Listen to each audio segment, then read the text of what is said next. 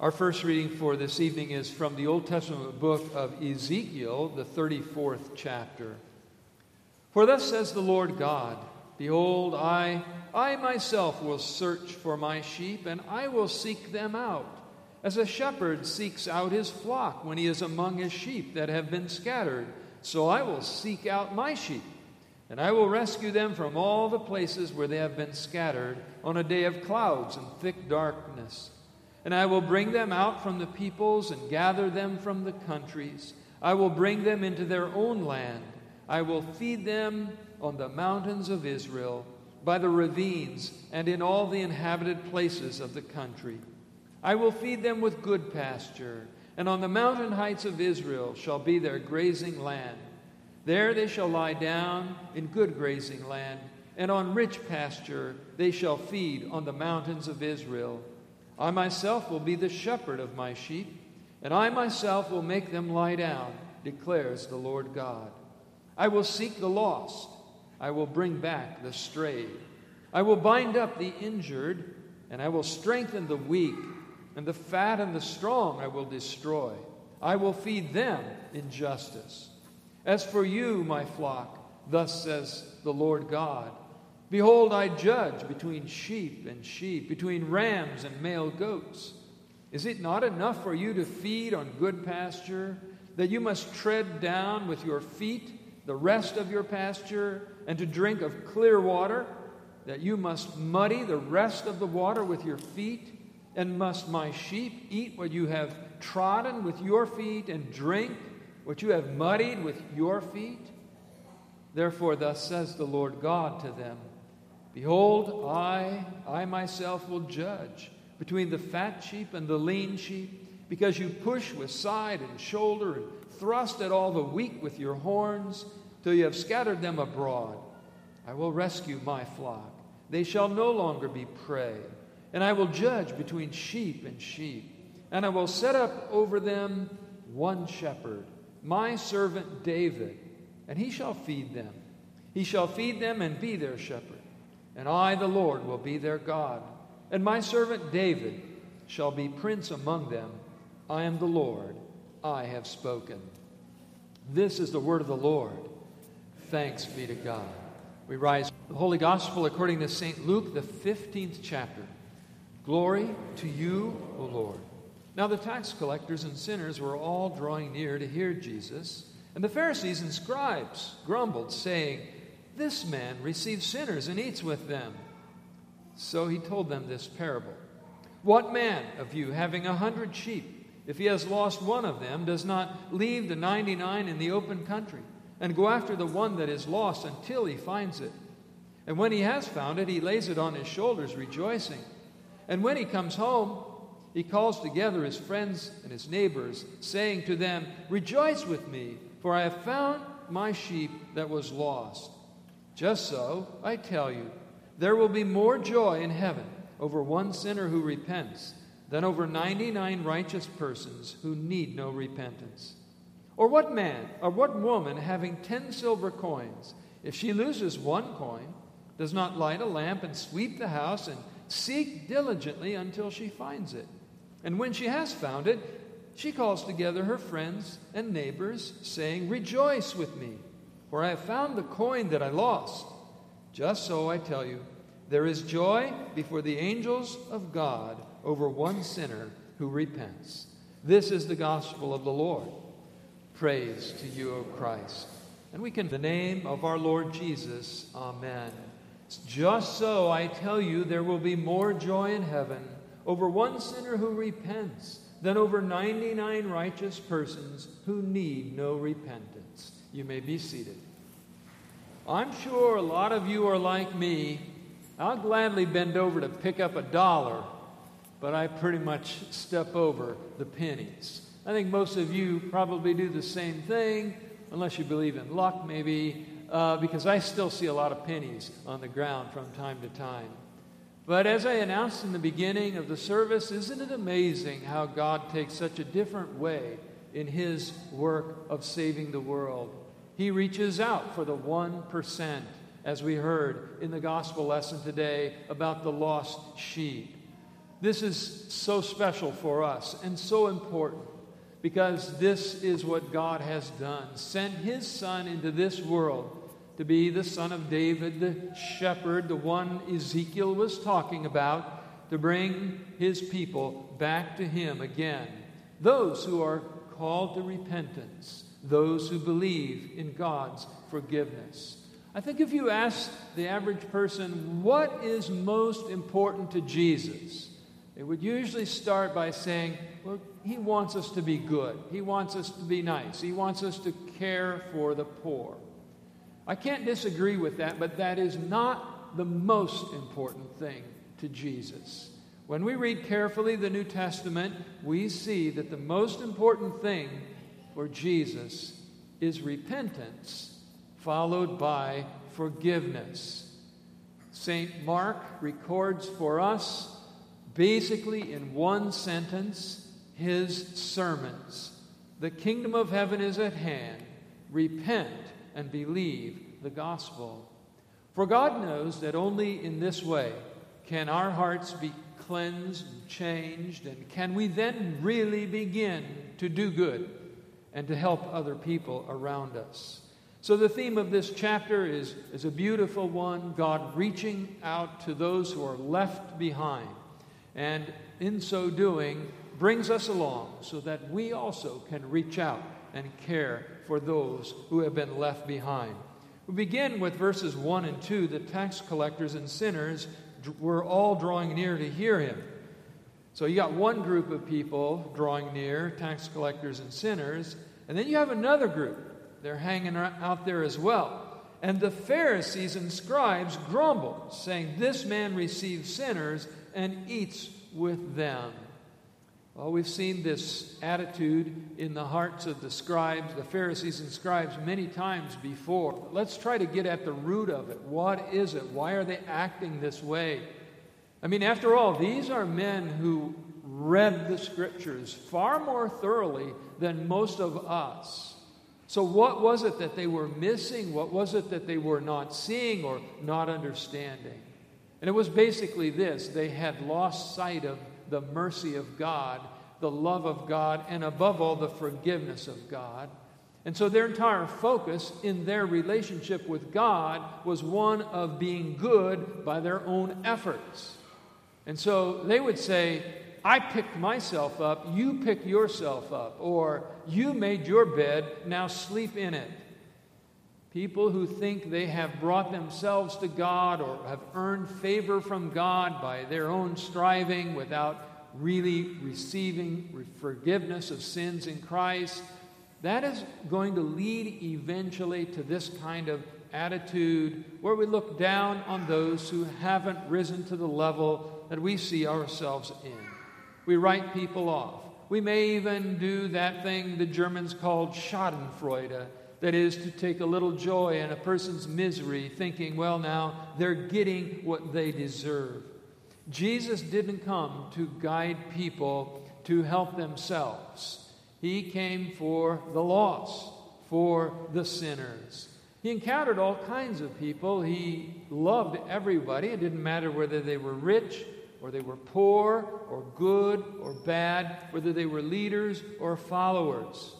But in the end, those who followed Jesus were always those who realized that they were the last, that they were the ones that would be left behind, that they were the ones who needed repentance and forgiveness above all.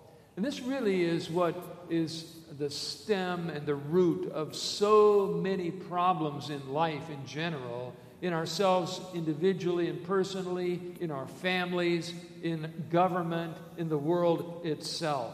And that is this lack of repentance and an attitude of pride that always follows. Some people will bring themselves occasionally to say, "I'm sorry," but it usually ends up being more like, "I'm sorry you're offended," which is really to say, "I didn't do anything wrong, but I'm sorry you think I did something wrong." Or we may take the approach of ignoring what we've done wrong, or the thought that time will somehow heal what we've done wrong. Or maybe we can overcome what we've done wrong by being nice to somebody and giving them a gift or something like that. And if someone ever would maybe point out that we have done something wrong, so quickly do we turn the table on them, take the focus off of ourselves, put it on them, and start telling them about all the wrong things they have done. Jesus tells us not to go in this direction. But go and learn what this means. Quoting from the Old Testament, I desire mercy and not sacrifice. For I did not come to call the righteous, but sinners to repentance. Let's go on to verses 3 to 6. So he told them this parable. What man of you having 100 sheep, if he has lost one of them, does not leave the 99 in the open country and go after the one that is lost until he finds it? And when he has found it, he lays it on his shoulders, rejoicing. And when he comes home, he calls together his friends and neighbors, saying to them, Rejoice with me, for I have found my sheep that was lost. Notice Jesus says he goes out for that lost one. He puts the 99 away and he goes back to find that one that is lost. In the next parable, the parable of the lost coin, he emphasizes how the woman searched diligently until she found that coin. This shows us how God in Christ worked so hard to reach out to us so that we who were lost could be found and saved. You see, in our Good Shepherd window, that window was designed by a fellow by the name of Brother Steve Erspamer in St. Louis. And when we were looking at different options for the Good Shepherd window, he told us that in the history of art, sometimes the Good Shepherd is portrayed focusing a little bit more on the divine nature of the Good Shepherd. In those images, the Jesus often looks pretty happy, looks like everything's going great. But in this one, you'll see the shepherd is wearing a hat, and honestly, he doesn't look real happy. Kind of looks like the Jesus on our bulletin today, too. But that's the real Jesus. The Jesus who came into this world to reach out for the lost with his own sacrifice. You see, he carried each of us on his shoulders when he carried the cross on his shoulders. The cross for our sins. All of us, Isaiah said, like sheep have wandered off, each to his own way. And the Lord has laid on him the iniquity of us all. For that reason, Jesus says, we should rejoice when the lost are found, when the lost are saved. And now let's go on to one last thing, to see that this joy is really a joy because of the strength and the power that it gives. So he says, just so I tell you, there will be more joy in heaven over one sinner who repents than over 99 righteous persons who need no repentance. Many look to Jesus as merely a helper. They don't speak or even think very much about sins. Foremost in their life would be words like this: I've made a few mistakes. I have some difficult circumstances or situations or troubles. But God wants to go deeper than that. Deeper than those troubles, some of which we may have caused ourselves, but oftentimes many of those are being caused by others around us. But what about those that are found in our own hearts? This is the deep problem of sin that God goes to in order to destroy its power. And it does have power. Guilt is a silent killer. It creates depression. It creates anxiety. It creates anger. It creates worry about whether or not we are saved and whether we need to pay God back or something like that. Guilt even causes people to deny God altogether. You have probably seen the billboard or the meme that says, there probably is no God. Enjoy yourself. This is the idea we see when people think the only thing they can think about God is his warnings against sin and the guilt that causes in their hearts. And because for whatever reason they've shut themselves off to the forgiveness of God and the mercy and the grace of God, they get angry about that. and they decide to get rid of their guilt by getting rid of God. That carries over into all of our relationships in life. As Jesus teaches in the Lord's Prayer, forgive us as we forgive those who trespass against us. There's great joy in that repentance, great joy in that forgiveness. You see, Satan is very capable of manipulating our pride, very capable of manipulating our lust or our anger, but he can't manipulate our repentance. And he can't manipulate our forgiveness because those things come from God. And that is the power that moves this world in the right direction, back to God again. There's a great reason for joy, and many in the Christian faith have celebrated that joy in their baptisms, in their affirmations of faith, and oftentimes that comes forward in the music of the church. And one of the great hymns about that was written by the hymn writer Philip Doddridge, who lived in England in the 1700s. His grandfather had been a Lutheran pastor in Prague, but fled there from persecution to England. Doddridge wrote 400-some hymns. We have one in our hymnal, Hark the Glad Sound. But he also wrote a hymn about this very thing, this joy in forgiveness. And the hymn was titled, O Happy Day. O happy day when Jesus washed my sins away. He taught me how to watch and pray, and live rejoicing every day. Happy day when Jesus washed my sins away. That hymn was pretty well forgotten for many, many decades, until in 1967, a choir director in the inner city in California taught it to his choir. They sang it and made a little recording of it, which somehow fell into the hands of a San Francisco DJ who played it on his radio station, and within 1 year, that song became a worldwide sensation. I'm sure the rhythm and the melody had something to do with that, but I also think the lyrics had something to do with it as well. People see that this hymn is right on target. The happiest day, the most happiest day for all of us is the day our sins are washed away. Because true strength begins when we know that God leaves no one behind, when He goes after that 1%, when we realize that He cares more about who is last than who is first. So we rejoice in Jesus, our shepherd, who finds us the lost. Amen. Please rise.